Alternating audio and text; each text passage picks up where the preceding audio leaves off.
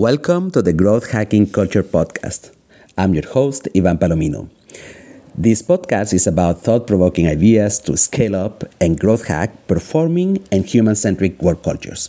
My guests are experts on mindsets, skills, and science behind work cultures. I hope you enjoy this episode. So, welcome to another episode of the Growth Hacking Culture. And today I want to discuss about why psychological safety became so important only now. So how wonderful it would be if, when we make a mistake, it's not held against us. If when you are able to bring up problems or tough issues at work, everything is fine. If your colleagues accept others for being different, if it is safe to take a risk, if it isn't difficult to ask for help. But let's stop dreaming this reality, because psychological safety is the most misunderstood dimension of work culture. So we believe that we are good at that, but very often under the business pressure, we simply suck at that. And today I wanted to ask to someone who is a champion of culture change to tell us a little bit more and to use kind of her way of telling the truth in a very candid way about what is going on in organizations. My guest today is Maura Barclay, and I think that her personal story has to do a lot on how she ended up working on work culture. Maura, welcome. Can you tell us a little bit more? How did it end? How did you start having this passion for work culture? Thanks, Ivan. I'm so excited to talk to you about this because, as you know, I am very passionate about psychologically safe cultures because they are the high performance cultures. This is what everybody wants. And psychological safety is one of the keys to good culture, and people just don't know how to do it. So I love to help companies take steps, small steps. These are not page one rewrites. These are little innovations to bring forth these cultures. And the way that I was introduced into the need was one of my very first jobs, and I have a very diverse resume. But one of my first jobs in life was a firefighter in Boulder, Colorado, for the city of Boulder, Colorado. Oh, yeah. And I was waiting for you to, because most people are like, what? I'm a 5'2" human female. And it was a lot of work to be able just to do that work. So I was also a bodybuilder. I lifted weights all the time. I was very, very strong. And, just like any other sports team, you need a variety of different sizes and shapes to be able to do the work. So that was my first real job. And as some of you know, those of you who are familiar with American firefighting, this is a job that you tend to die in. Like people, not, let me rephrase that. You tend to work until you are ready to leave. Like people don't come work for a few years and then leave. It's not like the knowledge economy. People go, they stay, and then their relatives come, right? It's a thing. And I decided I wanted to be a firefighter because I really wanted to do good. I felt called to service. I felt called to leave the world a better place than I found it. And I really loved the idea of the black and white nature of firefighting. Fire bad, water good. Call the people who have the water. Like nobody, I thought, well, do I want to be a cop or do I want to be a firefighter? And I thought, well, people aren't excited when cops show up typically. I'm like, I like a fan club, so I'm going to ride on the big red truck. So I got an opportunity, and I also love emergency medicine. I loved being an EMT and working on the ambulance. So when I was working in the fire department, I recognized that there was a very clear lack of, I'll call it operating software in some of the men. For me, they didn't have a space in their brain. They've never been trained. So maybe no fault of their own. I'm not blaming anybody here. They'd never been trained how to work with a woman. They knew how to work with other men from different cultures and ethnicities, but they didn't know how to work with women because in their lives, women were either mothers, sisters, or girlfriends, right? So family, caretakers, or romantic partners. They did not have a space, the software, the space in their brain for colleague that we have fun with, but it doesn't end up in sex. Like that was because that's what all the movies show people. So there was a lot of education. And I remember at the time, I was very young at the time. I was in my 20s. And I remember I was so afraid of conflict. I just wanted to fit in. And I did not. I am Jewish. We have opinions. We typically need to prove how smart we are. In fact, I had no idea I was doing it. I mean, how obnoxious. They called me Webster. That was mine. Everybody gets a nickname, and mine was Webster Dictionary. And I thought, oh, these men will be so impressed when they see how smart I am. Wrong. Women don't do this. So if anything, I just threatened them and they didn't want to deal with me at all. So I was really busy working to prove how smart I was because I was so small that the opportunities to prove how strong I was were few and far between, and how capable I was. So that was kind of the introduction. And then there was a particular lieutenant that all the men despised. These men there's so much gossip going on. They talk forever behind this guy's back. And I was like, well, I don't want to be that person. I didn't want to stand out. I didn't want to cause a fuss. And all the other women ahead of me that had done that, I heard all the men complaining about them. Like, well, I don't ever want them to complain about me. So I'm not going to be quote unquote that woman.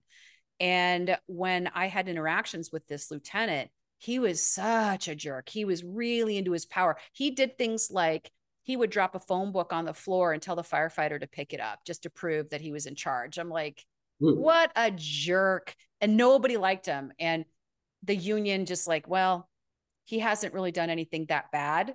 Right. So nobody did anything about any of it.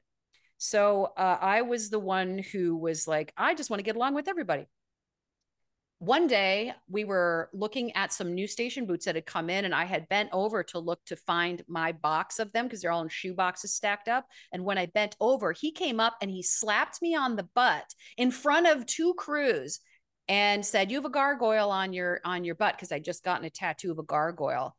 And I was like mortified. Everybody just kind of stopped. Our eyes got big. We looked around. We're like, do we say anything? And nobody said anything, including me. And I just kind of moved away, and I went straight to my lieutenant. I'm like, I don't know what to do. That was really inappropriate. And it was in front of people. And what do we do? And he's like, well, I feel like since you told me, I have to report it. And I'm like, I don't want to be that woman. I don't want to be that person. I don't want to cause trouble. So I asked him to apologize, and I will quote him here. He said, I'm sorry. Exactly like that. He was not sorry. And because I didn't put up a stink, Yvonne, guess who got stationed with the worst lieutenant on the entire department? Me. And it got worse and worse and worse. And eventually I'm just like, you know what? I am done. I'm so done with this guy. Everybody complains about him. I'm going to be the one who's courageous enough to step up and say, this is inappropriate. I have a hostile work environment and I'm being harassed, sexually harassed, actually. And when I did that, I really thought that they were going to put me on their shoulders and carry me around like Rudy. That's not what happened. The union surrounded him to protect him, and I was ostracized. And this guy was so completely absurdly inappropriate that when the human resources interviewed him, they stopped the meeting and took the union aside and said, you need to coach him, because based on what he just said, we need to fire him. But we don't want to fire him because it's expensive to replace him because he's a lieutenant. So can you please coach him? I'm like, what? I couldn't even. So this showed me that I was not a culture fit for this particular. I was not aligned with the culture of this organization. And that particular policy was apparently never meant to be utilized. And that created a very I felt very unsafe. I felt completely exposed. I felt suddenly like all I had done was call a bad behavior to the carpet, and I had zero support. Take that back. There was a handful of men that were like, that was the right thing to do. There were, okay, 3 of them. There were 3 of them out of like 80 people. So suddenly I felt very exposed. And when you are going into burning buildings with people, when you're going into burning buildings with men who are already afraid that you will not be able to pick them up out of a collapsed floor, and now they're angry at you, I just didn't know. I just didn't feel safe. I wasn't convinced that every single one of them would do the right thing if something happened in a building. And that scared the crap out of me. And I left because it took a lot of heart for me to be able to do the physical work. And because each one of them is like 6 feet tall and I'm like a foot shorter, and I was still able to do almost every single thing they could do. I couldn't kick a door in, but I could hammer it in, right? So I just needed tools to do what they could do with their brute strength. So I felt very unseen, undervalued, and unsafe. So I left that job, and I would never forgot the impact of having policies you're not supposed to use, ghost policies, and this environment of behavioral norms that were secret. It was just rich with this unspoken understanding. And I learned it all and thought, yeah, this is bull crap. I don't want to live this way. I don't want to work this way. I love a lot of these guys and I love the work. I love helping people, but the cost is too high. That was the beginning.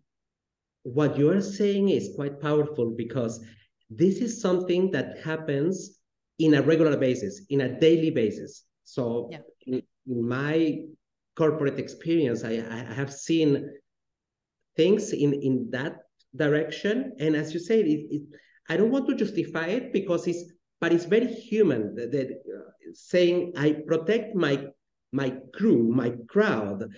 We are the boys club, so we have to protect each other. Or as you mentioned also the example, it would be difficult to replace him because he's maybe a good element in the team, productive. He's delivering the job, but he's on the how he's not fit with a culture that they want to have.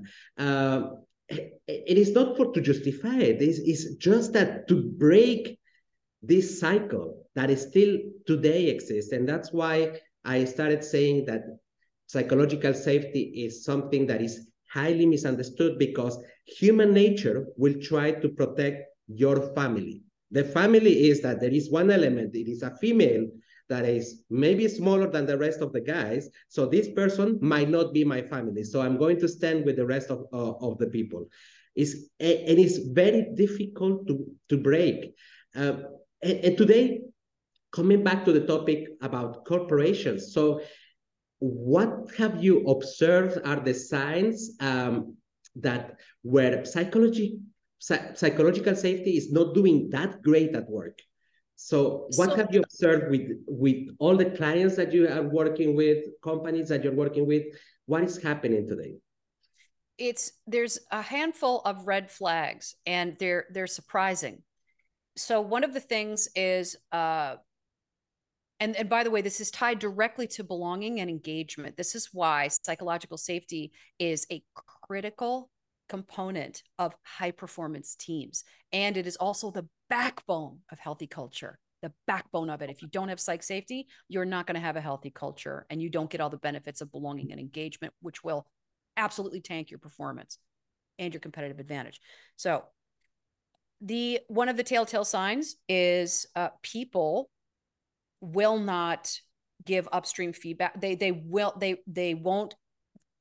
not offer any, what's the word, challenge to the status quo. They won't offer any challenge to the conventional thinking, whether it's in a meeting or whether it's just in conversation with another leader. They will not challenge the status quo.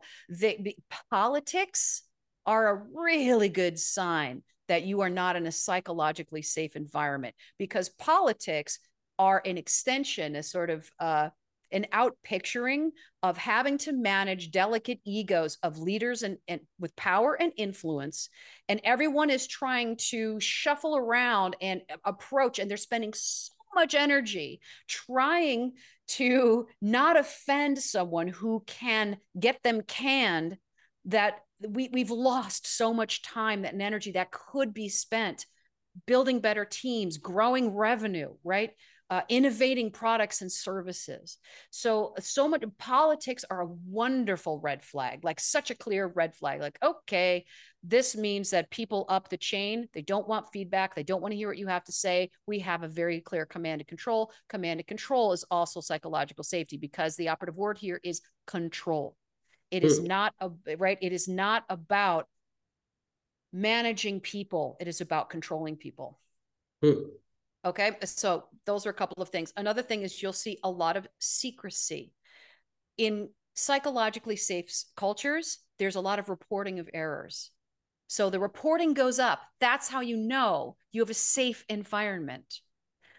Also, the input during meetings of people who maybe have an alternative point of view to offer, you won't get any of that intel. You won't get any of that data. You won't have creative abrasion that creates excellence. All of those things are suppressed.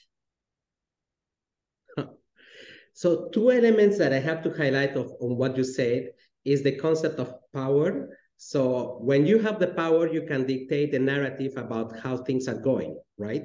So you are a manager with influence. You can say this is good or not. And that happens not only at the individual level, people's level. It happens in organizations that are powerful, and they may change the narrative of what they do, and it happens even in governments. And the other thing that you said is that organizations that have a healthy culture are capable of talking about their mistakes, what they do wrong, and it goes up and down in a very transparent way, and everybody's aware. And then you don't need this secrecy around groups of people who are going to hide the fact, oh yeah, this person was hired by that another person, so he might be responsible. They try to hide this area of responsibilities, and that's something very common indeed to see that we see in organizations. Where do you think we can draw a line between a work environment that is demanding? So sometimes, I mean, business is business. You are a little bit blunt. Hey, Maura, this didn't work out. You didn't do a great job. It's a little bit about honesty, to give feedback in a clear ways, in a candid way. And where do you draw the line between being in this type of environment that is blunt and honest, and the psychological safety without, where we start hurting another person, excluding that person, putting them aside? Is there a way to distinguish both of them? Yeah, and I think there's a couple of concepts working here. So I'm a huge fan of Ray Dalio principles. Like, I want to work for Ray Dalio. I'm like, this is my zone. This is the way I speak. This is the way I want to be spoken to. I want that direct, blunt feedback. That how else am I going to get better? So that is my personal style. Now, one of the ways that we can mitigate this is through behavioral assessment and analysis. For example, I'm a predictive index partner. And the thing that's very unique about this particular behavioral assessment and analysis, it is very clear in the work style, not just the communication, but how they have a relationship with other work styles. And you can see in the framework where people are going to have conflict. You can predict it, like you can predict you're going to be hungry if you don't eat for 8 hours. It's very clear. It is science. It is mapped. It is math. It is communication math. So I think the first issue or concern is that sometimes you need to moderate or modify your approach. And this is something this is a critical, I'm really glad you brought this up, Yvonne, because this is a critical competency that is currently not being managed, or I should say built into the job architecture for managers. So when you have a very high performance organization and things need to get done, we're working quickly. Managers are high performers that get promoted because they're working up the career path, right? Typically, high performers are not good managers. They don't have an affinity for people skills. So we're asking these high performance leaders to continue being awesome rock stars and now differentiate every single direct report's communication style to try to communicate in such a way that gets traction, and in my, like in the work I do, that actually inspires them to do better, that motivates them to do better. So I think there is absolutely room for direct, what I call compassionate candor. So it's human first, candor second. I'm telling you this because I know that you're capable, and I want you to hear it really plainly. Here's the thing. This is where culture work is so important. This is where I get hired to, and this is where the work that I do really gets traction. You have to anticipate these moments. So what you're talking about is the result end of the stick, not the beginning of the stick. Expectation management, operating agreements within departments. Your job descriptions need to have these core value related behaviors integrated into them. If you have a culture like Ray Dalio of direct candor, brutal candor, that needs to be in your JD. Now, if you happen to be, so I'm going to give you two scenarios. That's one. And it's important that when you're hiring people, they don't just tolerate the culture that you have. That's like you're going camping, right? This is how I look at it. You are an organization that loves to go camping. You don't want to hire people who, I've never gone camping, but I guess I could tolerate it. They're going to wash out. You want people who are excited to go camping. You want people who've been camping. They have a skill. They can chop wood. They're bringing water. They know how to pitch it. It doesn't matter. I don't want to belabor the metaphor. My point is this. That is cultural alignment. And from cultural alignment, step one, now you have culture add, which is where belonging and inclusion happens. But you first have to define this value-based culture, and then you have to interview for it. And now you have an expectation. Now you're building your psychological safety net because they have already anticipated this is coming, and it's how they roll. Someone like me, I would love that environment. Someone who is, let's say, a millennial or a Gen Z who did not grow up with that kind, like if you grew up with participation trophies, constructive feedback might be tricky for you. This is just a reality. We need to embrace it and just like stop pointing fingers and complaining about grit. You know what? If you're complaining about grit, that tells me that you are not a good manager, that you are not managing these people effectively. Meet them where they are, which high performers are not trained to do. So there needs to be an accommodation, perhaps, if you have a very, like me, I'm a very blunt person, but when I'm working with different stakeholders, I might as well be a different person because it's about the approach. It's about getting the work done. And I want each person to feel safe with me. I want them to feel respected and seen by me. I want them to feel like no matter what it is they have to say, there is room, there is space, as long as it's constructive and respectful. Boom, that's it. So you need to define the rules of engagement, and companies are not good at this. There's no standardized process. Well, if they hire me, there's a standardized process, but we need a standardized process to bring this very normal rule of engagement to every single touch point of the employee experience. And there is a lot of confusion, in fact, because companies believe that because you want to establish a human-centric work culture, that you cannot be blunt anymore. And that is not true. That came true because there was a couple of, I don't know, life coaches that were introduced in an organization, and maybe they don't have enough background about what it takes to do business, what is the human psychology, because we can take normal feedback, blunt feedback, and move on. We have got parents who have been quite blunt sometimes with us, and we have been thriving. We have been also loving that father who was a little bit saying the stuff, don't do that because it's shit or whatever, and we have survived. So it is possible in organizations to be very business driven and at the same time very human driven. And I gave the wrong example about this paternalistic approach, like a father, because parents can be emotional beings also. They are not always right. managers have to be rational at all the time. They have to distinguish, remove the biases that could be emotional when they are judging or giving feedback to someone. So it will not be totally like having a father telling us what to do. Agreed. And I think one of the key points here is a real sign of psychological safety is if you have a high performers in a management position, they've been trained to do the feedback, but they're just not good at it. They don't have an affinity for it. And why should they? Again, the system is a little bit set up. It's a little bit inefficient, just conventional way of doing it.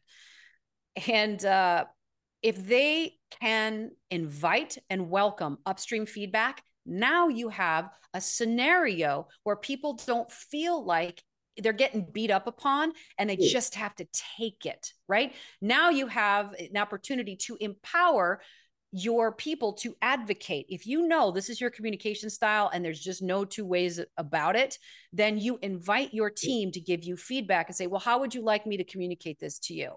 I'm completely happy to meet you where you are. I'm not saying this to offend you. Here's the thing though, Yvonne, if they feel like this manager really cares and that the reason they're giving this direct feedback is to get them to the goal that they mutually set, you're not going to have the problem. It's when they don't think that the manager cares and they're just getting beat up on because the manager has not made clear the strategy or the tactics in which they're offering the feedback, if that makes sense. Does that make sense? It did, but what you have highlighted is the approach of kind of role modeling the psychological safety environment that you want to structure around your team by asking feedback. Yep. And that's a way to role model certain behaviors in the organization.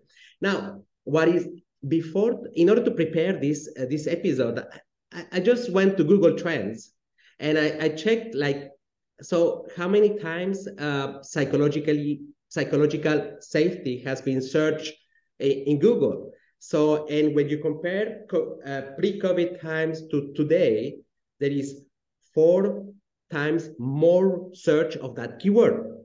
So, I mean, the concept existed way before. So the challenge was existing before, but why do you think people are more interested about it today after COVID? What happened during that time that people start thinking, oh, that's important also for my balance?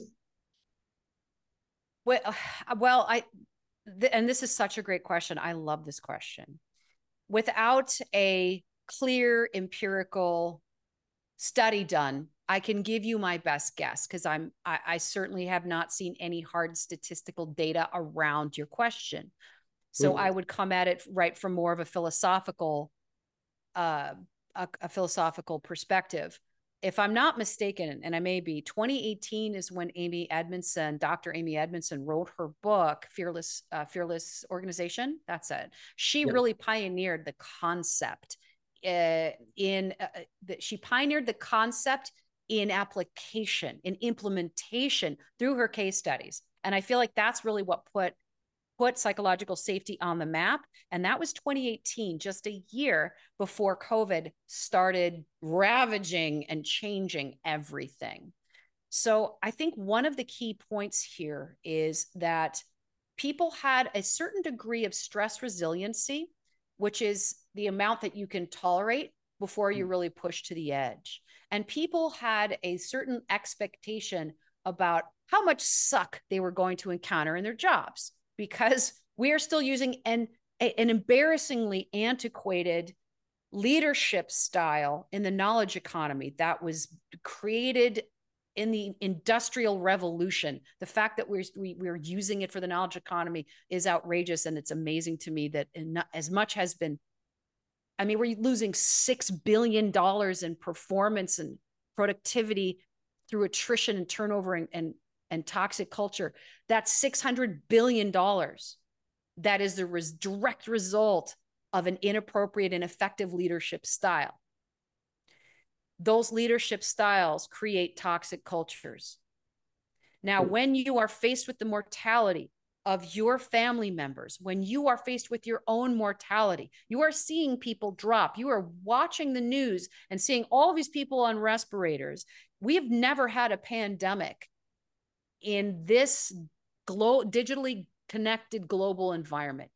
This is a first. The Spanish flu came, but they did not have the internet. Yeah. This was different. This was a first for our species. It really was. And the level of anxiety created a need for relief, a need for everybody was maxed, no stress resiliency, not just for their own safety and their health, but then companies suddenly didn't know what to do because they didn't have a remote plan. So now their livelihood, everybody was in a panic. They were in survival mode.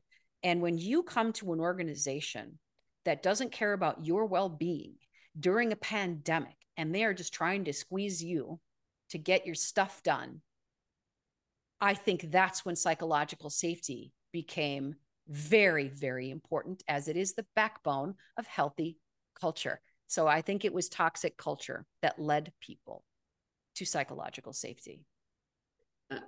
I totally, so without all the data and all the stuff, I totally agree with the point that you're making.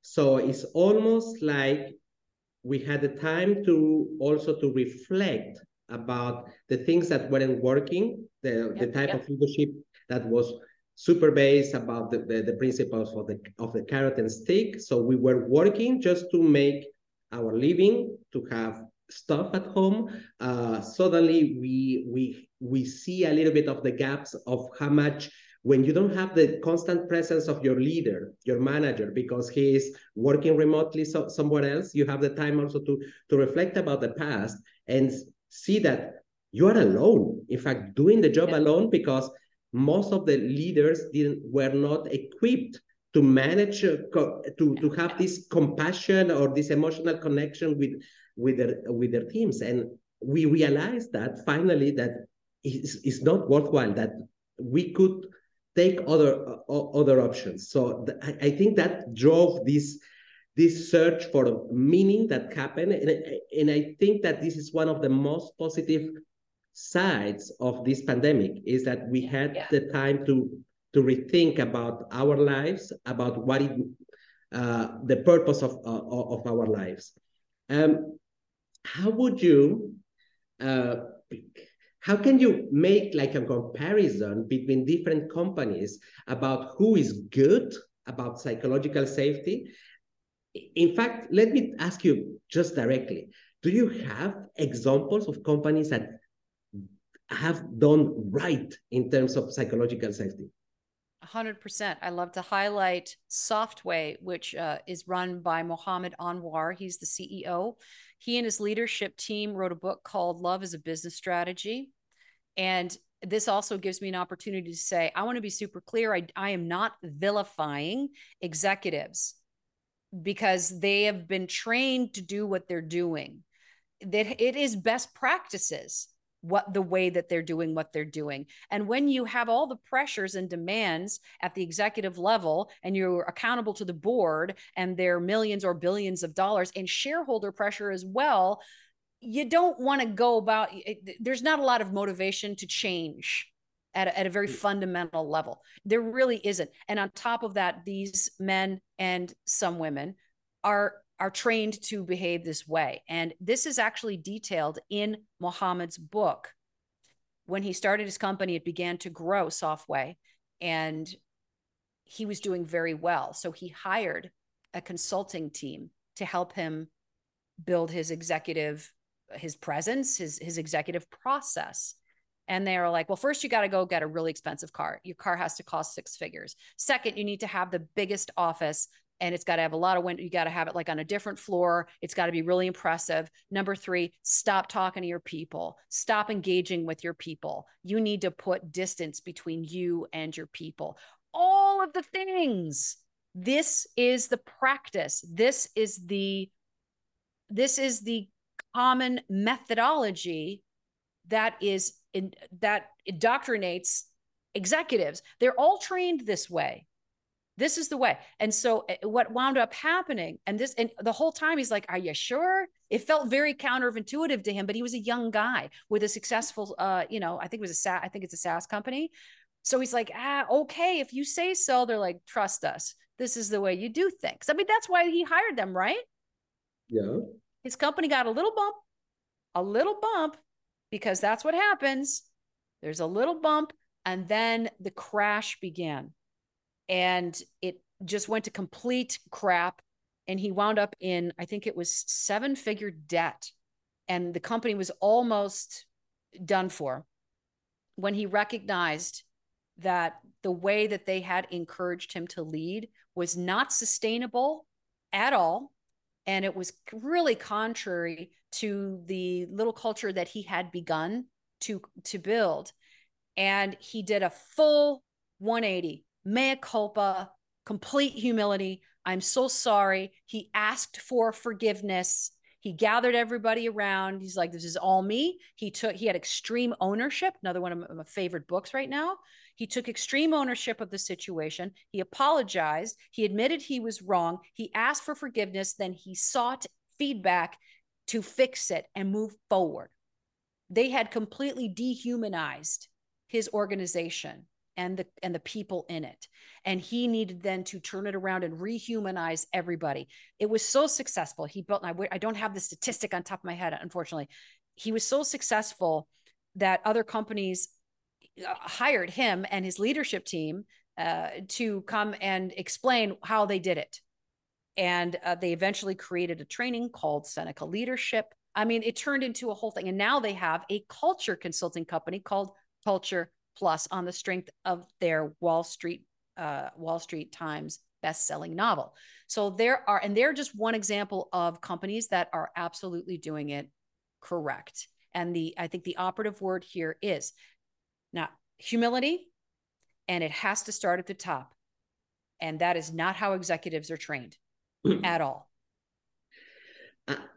I think that the key message is not don't hire consultants to help you out with the work culture. But I think that companies need to be mindful about the type of people that they get in order to help them.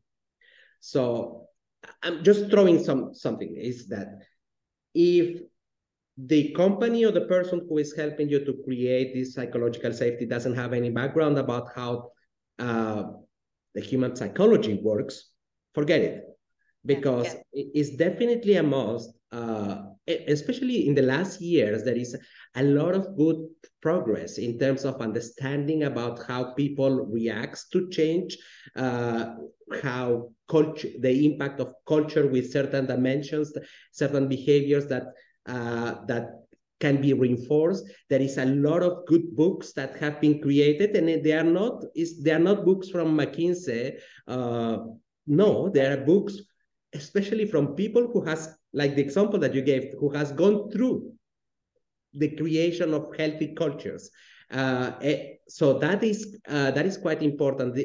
The other thing to understand is that change cannot happen with awareness sessions, trainings. It needs to be something that is a little bit more consistent because it takes time.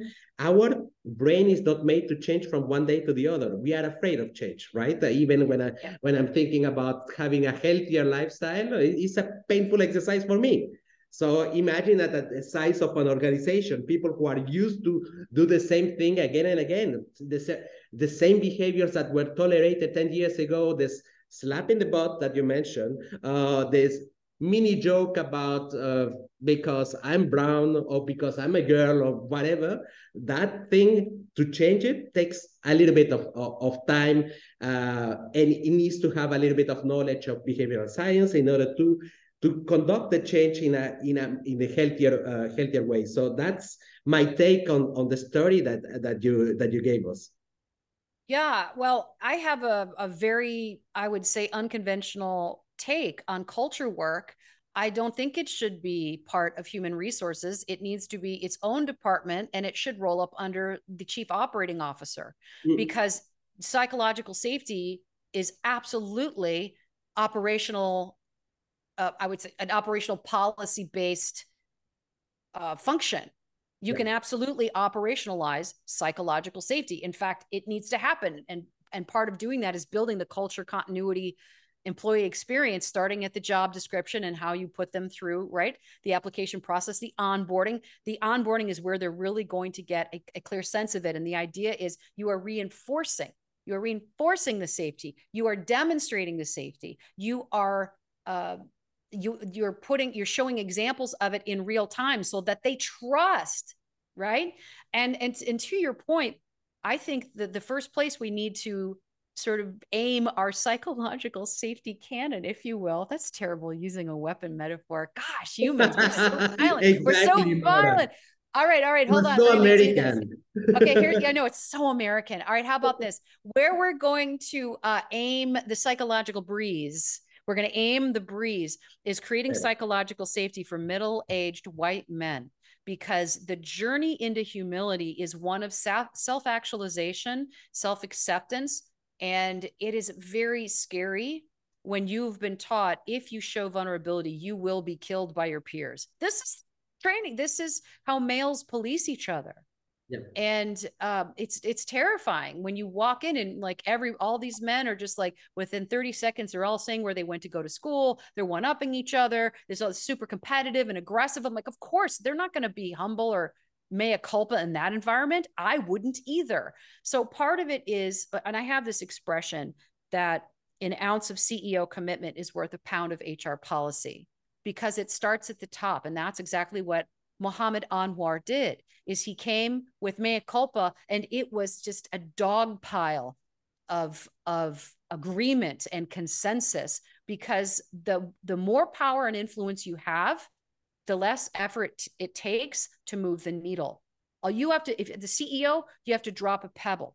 When you're a CHRO, you're carrying around mountains of boulders trying to create these ripple effects. No, because the people are going to listen to the people who have the most seniority, the most power to influence their world. And when those people with that influence are capable of effectively communicating through humility that they care about their wellness, they care about their well-being, they value and appreciate their work because it is achieving the strategic objectives set by the CEO. Yeah, I don't mean to be incredulous, but I'm like, how do people not get this? And here's the thing, they do get it, they don't know how to do it. That is why culture consultants like me exist, is to help you bake that in. And listen, I'm not suggesting that I'm going to walk into a command and control environment, especially where some of these men might even be former military, because, but I got to tell you, former military, they tend to be the most humble. Yeah, that's something I've seen. They don't need to prove anything. But when you have a group of men who've been taught, who've been trained that they have to prove to be successful, without success, they're nobody. They're not going to turn in that and be like, oh, I'm just going to be humble and say, forgive me.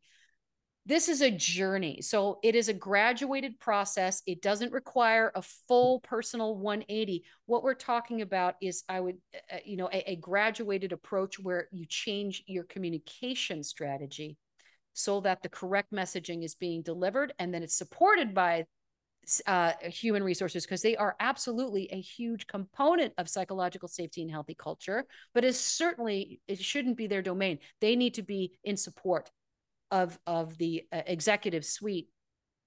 And then you have boots on the ground. It is translated down through divisions, departments, operating agreements. And at the end of the day, Yvonne, psychological safety and healthy culture is the responsibility of every single person to communicate as compassionately and respectfully as possible, resolve conflict in a respectful way. But if you've never seen it, they're just talking about it, but nobody's doing it. And that's that really insidious sort of, this is how things are actually done.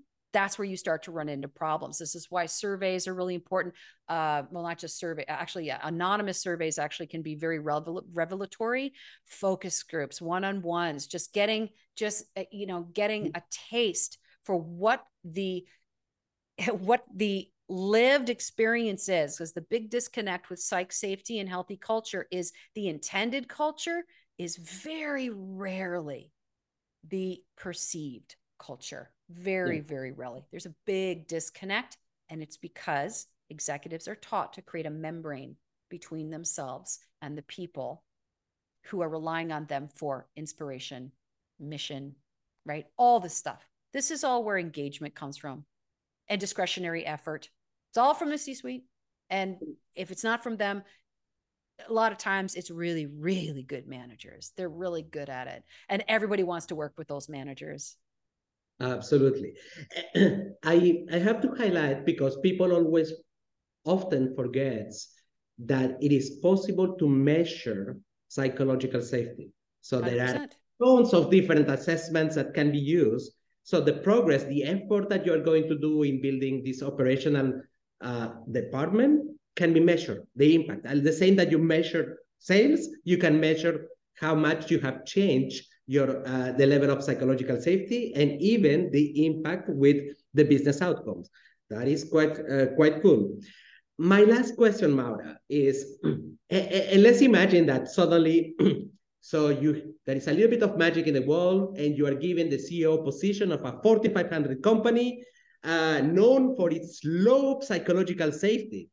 So what would be your first actions in order to correct, to amend this mess? I think my first action would get a really accurate gap analysis and find out, all right, what are the key metrics that have been impacted the most with this toxic culture?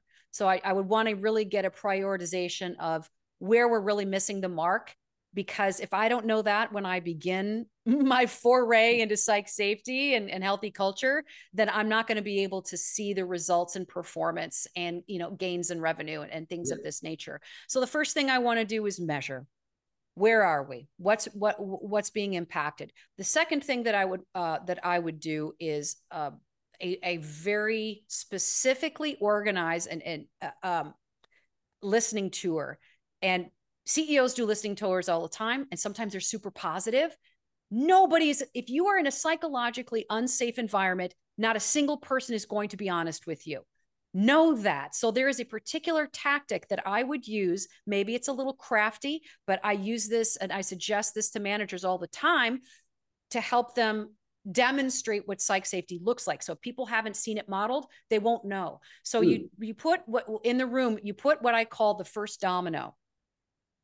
The first domino. There's always one person who's the tip of the spear who will lead the way and others will follow. It's someone who has the guts, the courage to successfully model respectful candor or respectful feedback. So I would invite, there needs to be a welcoming invitation for upstream feedback in order for them to feel safe to take the risk. And it is a huge personal, professional risk to speak to someone who has more power, to someone who can fire you and say, this policy doesn't work for us. It is creating this inefficiency or whatever it is. Like, our lives suck because of this policy or this change that you made without getting feedback, or that was made prior to your arrival. So I put a domino in the room and I ask and I welcome, and I make sure that that domino asks a question that is challenging, respectfully offered, but really challenging, that requires me to explain my strategy. It requires me to explain the why, because oftentimes leaders don't do that. And that's when they get pushback, when you don't get buy-in. And so once they see the first domino goes and they see me respond with gratitude, I'm staying in the humility and welcoming that feedback, because that's the only way we're going to improve and innovate. Then here comes the next person, the next person, the next person. You have to have that first domino. They have to have it modeled, and you have to be willing to listen without getting defensive. And that takes a mountain of emotional intelligence that very many people haven't been trained to have yet. It is a learnable skill, but you got to be ready. I love the story. I really love the story. And by the way, I love the way how do you position, because behind whatever you are saying now, there is a little bit of science, a little bit of psychology, and you are distilling the flow of words like in an easy way to understand for someone like me. Maura, I want to thank you very much for your time. But first, I need to ask you. So, how can people reach you out? They want to ask you questions to know about what you do and how you do it. How can the people reach you out? I have a website, maurabarclay.com, and you can contact me there. And actually, LinkedIn is also the best way. And sometimes people don't know what they need, and they might not need a consultant. They might need something else, right? So I just encourage everybody to reach out to me. Maura Barclay, it is my LinkedIn, my LinkedIn profile.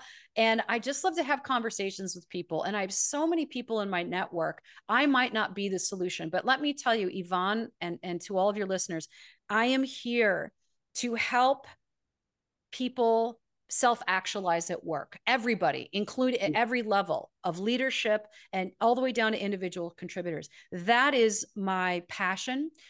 I am here in service of that passion.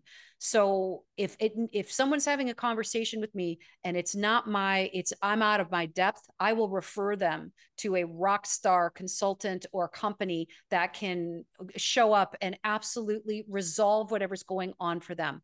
That's what I care about. I do fine. We don't I want people to know that I'm interested in helping them resolve their concerns. That's where I get my yayas. That's what I love to do. Right. So I'm not going to, it's important that we just have a conversation, because this is new to people. And you can't go to Harvard Business School and get an MBA in culture. You just can't. It's part of leadership effectiveness, and it is evolving. So there are no stupid questions. There might be something that's actually an operational issue and not a culture issue. And I encourage people to reach out to me, and let's just have a conversation. So I will be putting the links just below this episode. Maura, I am going to give you a big virtual hug. Yay! It was lovely to have you in this episode. Thank you very much for your time. Thank you, Yvonne. It was a real pleasure. I appreciate you, and I appreciate the opportunity to share all this with your listeners.